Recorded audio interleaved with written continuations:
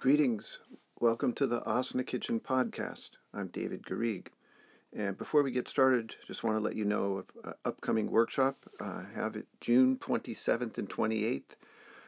The workshop's called Capo Kids Unite. And so it's on Kapotasana, the formidable backbend of the second series, and using backbending principles to develop that challenging pose. And so it's from 9 to 12 Eastern Standard Time on the 27th and 28th of June.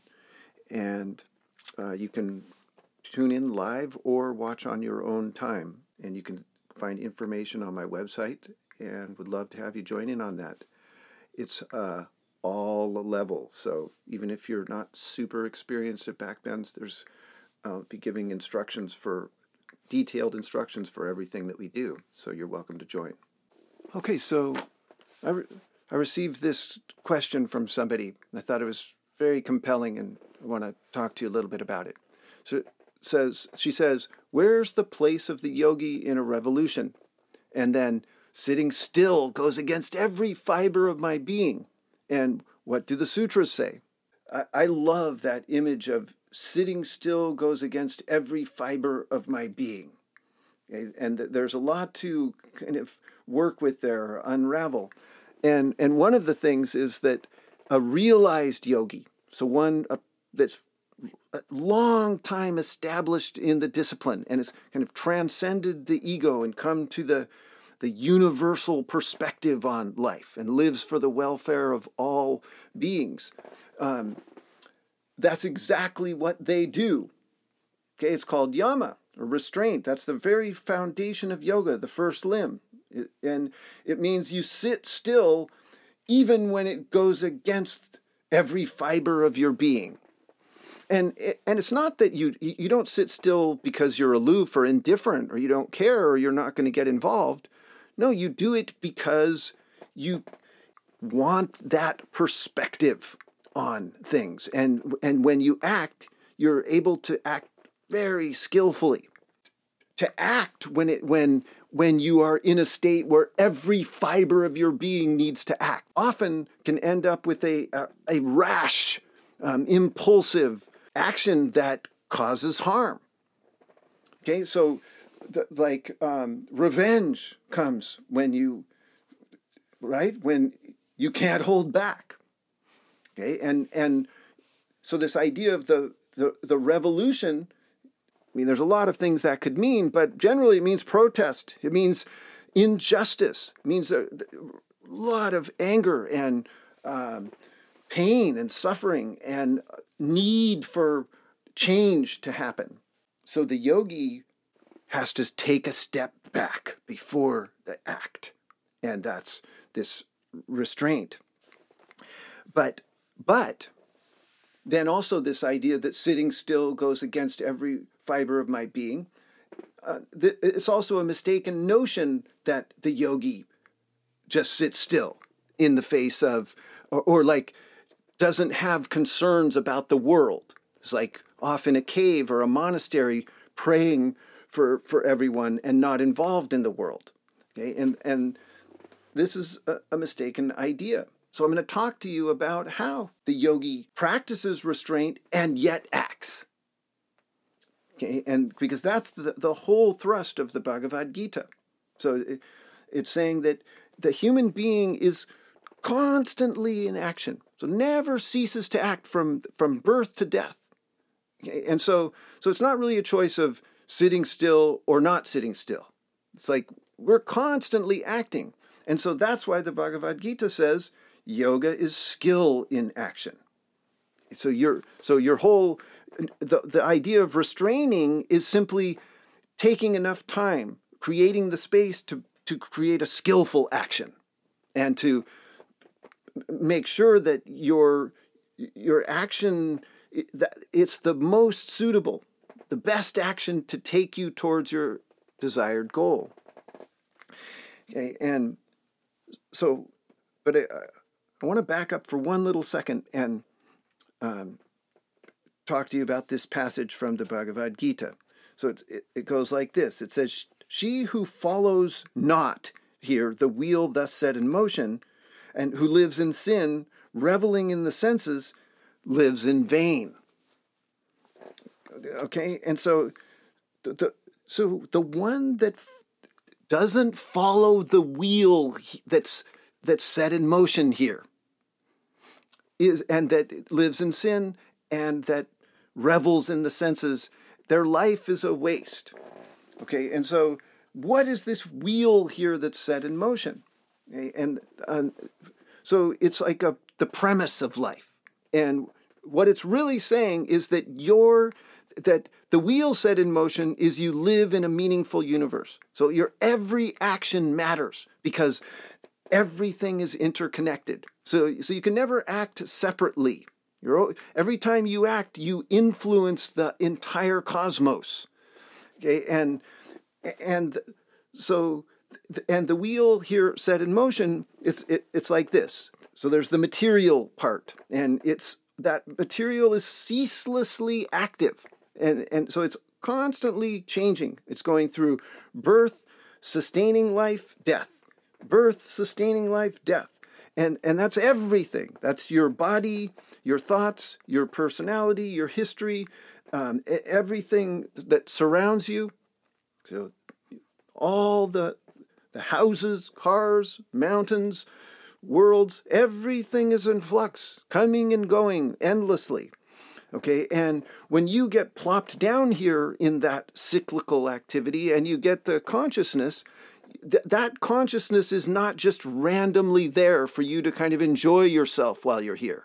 And that's where the passage says that it's reveling in the senses, and that's living in sin. So to live in sin is to only think of yourself as a material being and then act from that place. Okay, but because why you're here is to use your material self, your small self, to gain a spiritual perspective. So, and to see the universality of all life. So it's to go from your small self to the large self. And the small self is just you with your body and your little concerns for your life and your well-being. And the big self, it's like in the mythology, it's the whole of existence is imagined as taking place in the body of a cosmic being. So nothing in existence is outside this being. And so just like the whole world that happens inside your body, well, the whole world itself happens within the body of this cosmic being, and that is you. So that, and everything then is connected to everything else. And so the spiritual perspective that you're trying to adopt, then you get a grand perspective where justice isn't just for you, that justice is for everyone. And so, and if you have justice or happiness or peace, and yet other people outside of you don't have that all around the world, you're not satisfied. And your actions, you're going to try to figure out how to act for the benefit and the welfare of all. Okay, and that is the wheel set in motion here. To live your life, your small little life, to help with life itself.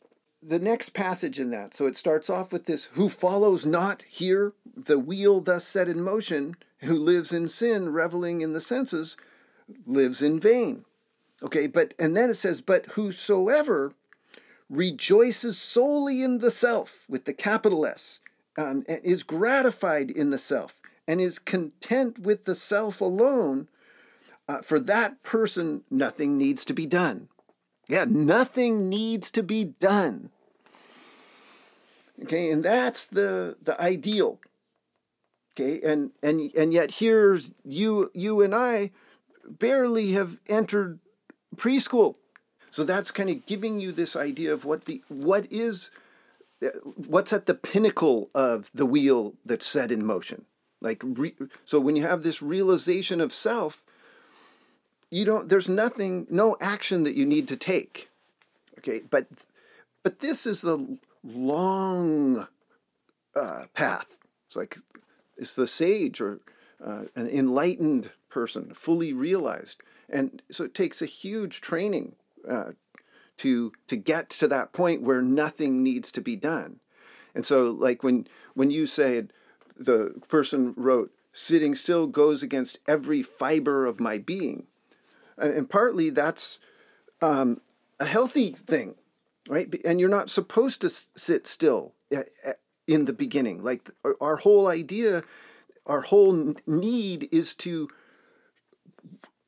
realize that we're acting all the time, and then to slowly carve out the ability to act consciously. And this is where practice comes. And the Yoga Sutras talk about it. They give two qualifiers for practice. So they say there has to be practice, which is one is called abhyasa, and it just means the effort to remain there, which is as this self, like to identify with the large self, the universal self. Then practice is the effort to realize to that state of kind of universalizing your concern for all life. And then it says that the other half is vairagya. Okay, so it means you have to have non-attachment. So in the one, you have this great effort to bring skill to your every action, because every action is meaningful. It's part of it has an effect on the whole, and yet you also have to practice this indifference or neutrality or equanimity in the face of action, and that's part of yama, or restraint, and so the training of yoga then is this long, slow process that you have to build into. So you can't be in a position to restrain and to perceive a circumstance. We'll say it this way: you need to have a deep training to restrain and to see a circumstance in such a way that you'll act skillfully and create the least harm and the most good when you act. And so your daily practice, it's on purpose that it starts with the smallest tasks, so that you can get a handle on what constitutes skillful action. And so, because like bringing integrity to how you go into headstand, or the way that you perform navasana, the boat pose, and how you meet the challenges that come to you in these small little puzzles. See, those are key. They're essential. Okay, and they're because the Bhagavad Gita reminds you that the discipline and the philosophy are one and the same thing, and you can substitute work for the word discipline or action, so that your action and the philosophy behind it are not separate. And so every action that you take reveals your philosophy. And with yoga, you are attempting to train yourself to live by a philosophy. And this is why it takes time. And this is the place of the yogi in a revolution. The yogi prepares for great obstacles and great challenges by practicing skill in action under the smallest conditions, and then slowly gaining strength and flexibility and discernment to be able to apply the skills that you learn in these small instances to greater instances that have more complexity and more consequences and involve more of the world, not just you on your mat. Okay, and so the next stanza in that Bhagavad Gita, after it says, so it goes, one who follows not here the wheel thus set in motion, and who lives in sin, reveling in the senses, lives in vain. And then, but whosoever rejoices solely in the self is gratified in the self and is content with the self alone. Then for them, there's nothing that needs to be done. And then, so the next one says, for that yogi, there is nothing in this world to be gained by action, nor by abstaining from action. And nor is there among all beings anyone on whom she depends for anything. Okay, and then the next line says, therefore, without attachment, always perform action which needs to be done. Okay, and so when you realized there's nothing to be gained by action, but there's also nothing to be gained by abstaining from action. Okay, so you're not attached to either. And implicit in that person's question was saying that like, here's a revolution or a need for action in the world over here in one place, and then here's the sitting yogi in another place, and that those two places are separate. See, because like sitting still goes against every fiber of my being, as though that's what the yogi has to do, is just sit still while the world goes up in flames, and right? But that's a mistake in thinking that. Okay, so that the concerns of the world are the concerns of the yogi. And so it's saying that you must always perform action which needs to be done, but do it without attachment. You use the realized yogi, or the kind of ideal that they present, you kind of hold that up and slowly kind of work to emulate that, and just at least imagine. So it's because it's saying that for the realized yogi, there's nothing in the world that needs to be gained by action, but neither by abstaining from action. So in either way,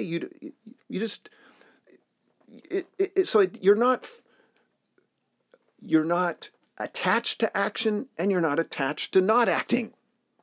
Okay, and you do what needs to be done.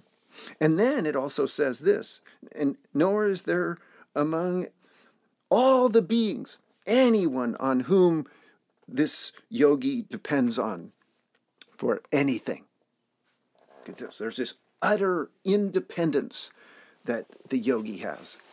And so and then it brings in a very important point, because the person, when they asked the question, they said, where's the place of the yogi in a revolution? And so it's very important that to personalize that. So where's the place of this yogi? Where is my place as a yogi in this particular set of circumstances? Whether it's a revolution, a puzzle, an action, whatever it is. And where is my place? And where do I stand? And what's my action? Okay, and so that, because you're not dependent upon any other being for anything at all. And I love this about yoga, because it's an inward turning, and because that partly the whole process of becoming skillful in action is through self-reflection. So it's really watching and scrutinizing and examining your behaviors and your intentions and your desires, and working to elevate them, to bring them to a kind of a more sacred place, a more all-inclusive place, where your concerns become larger. Like they include the whole world, and so that process of coming to a care about everything in existence is very individual. So that you have to become an independent thinker, an independent actor, in order to really get skill in action. And And you have to do it against the grain of the herd.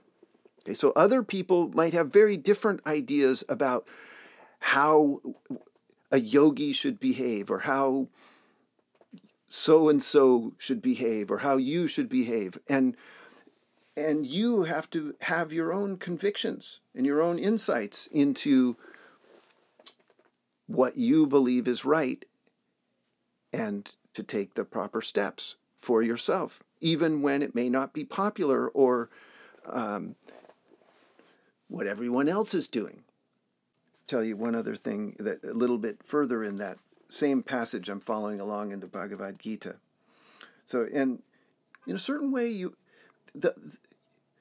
at least I do this as a teacher, and I think that, and as a person too, because so this idea of having your kind of greatest vision for the world, and that's partly what the revolution is about, or protest, or activism, right? It's seeing injustice or inequality, and it's trying to bring about transformation or change, and bring a new world into existence. And in that way, then, you have to be an example of that new world. You have to live your life so that people want to emulate that, or see oh, that's how to live, right? Or that's the admirable attitude to take in a circumstance.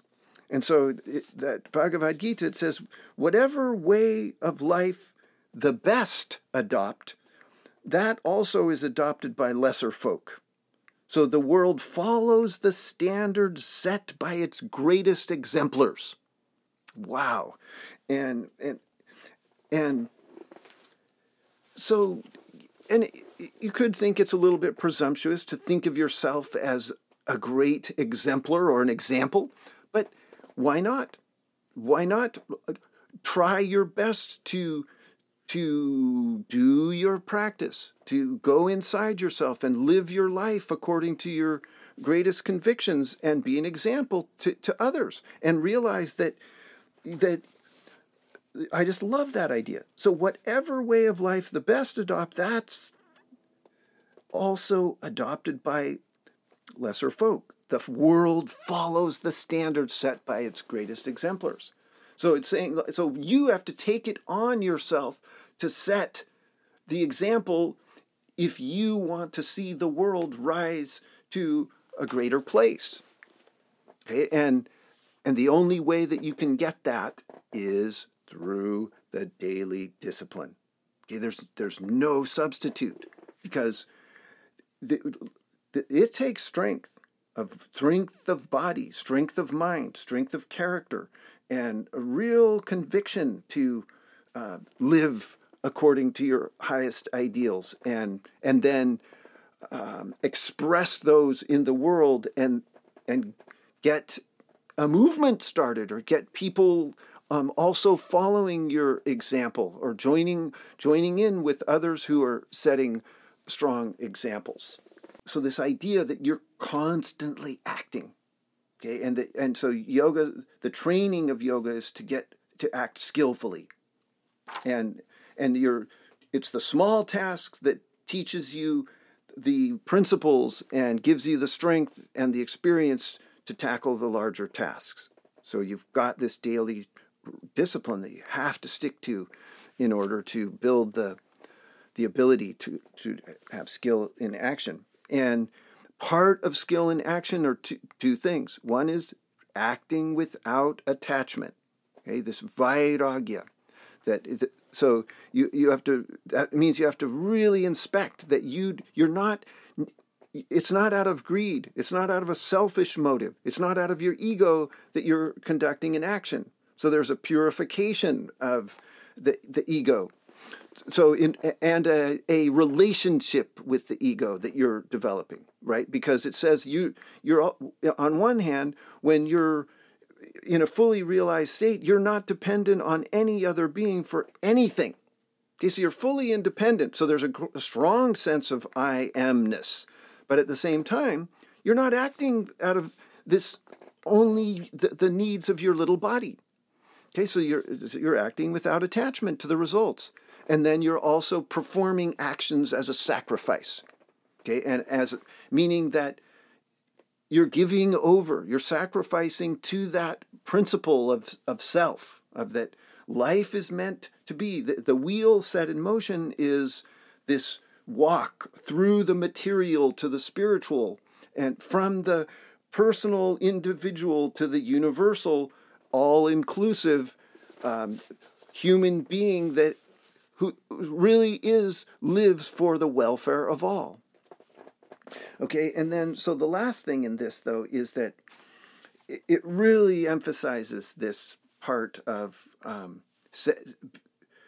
living independently and stepping up and you being the example.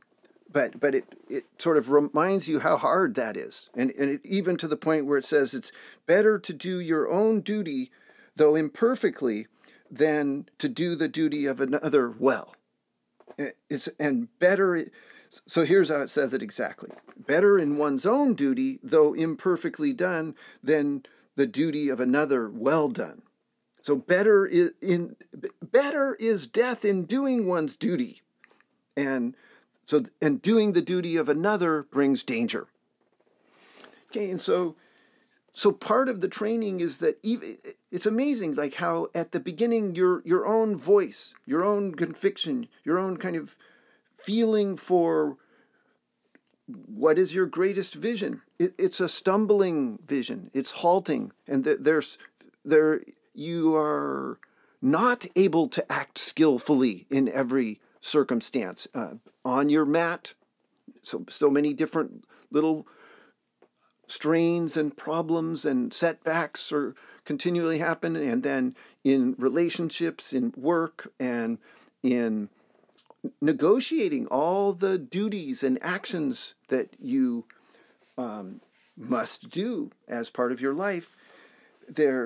It's a slow climb to skill, but you're always valuing your own individual spirit, your own original style that you're bringing to your work,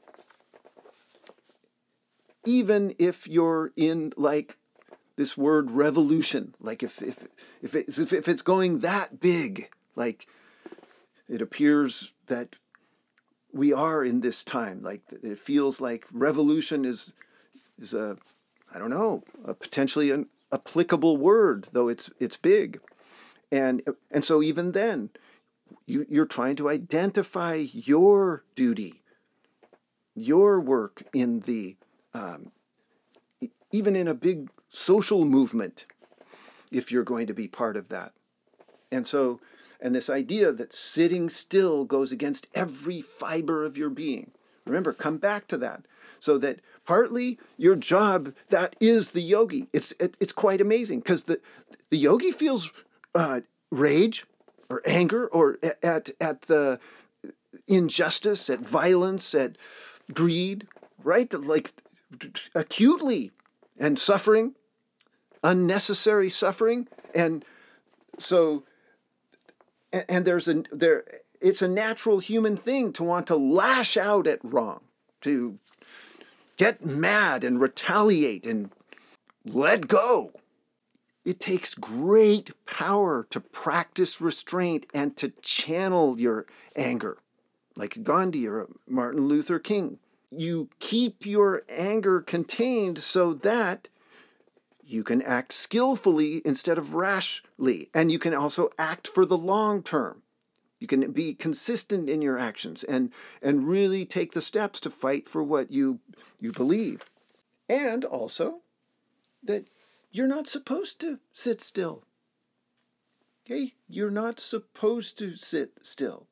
So, because even it's amazing in this chapter on action. Krishna, he's God speaking to Arjuna, and one of the things he says is, I don't have any need for action at all, right? I'm God.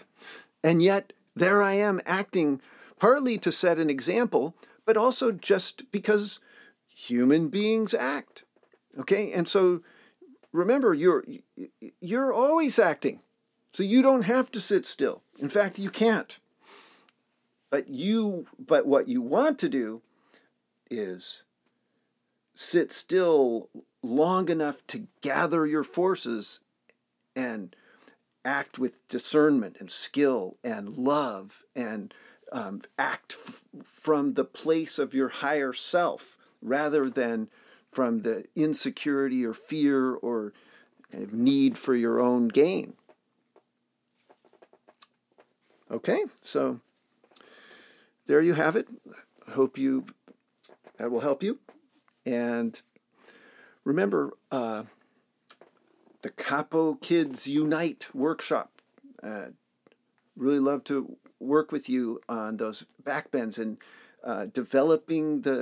using backbends, basic backbends, like the ones in second series that come before Kapotasana and the standard Urdhva Dhanurasana, like using those principles to kind of build up to the challenging pose. Just a lot like what we're talking about now. That the Kapotasana, there's so much dread and fear, and bringing skill and action is so challenging, and so you need to build up to it. And that's what we'll explore in that 2 days. Okay, so it's June 27th and 28th from 9 a.m. to 12 p.m. Eastern Standard Time. You can do it live or listen to the recording on your own time, and you can get the information on my website. So thank you for joining me for this installment of the Asana Kitchen podcast. Namaste.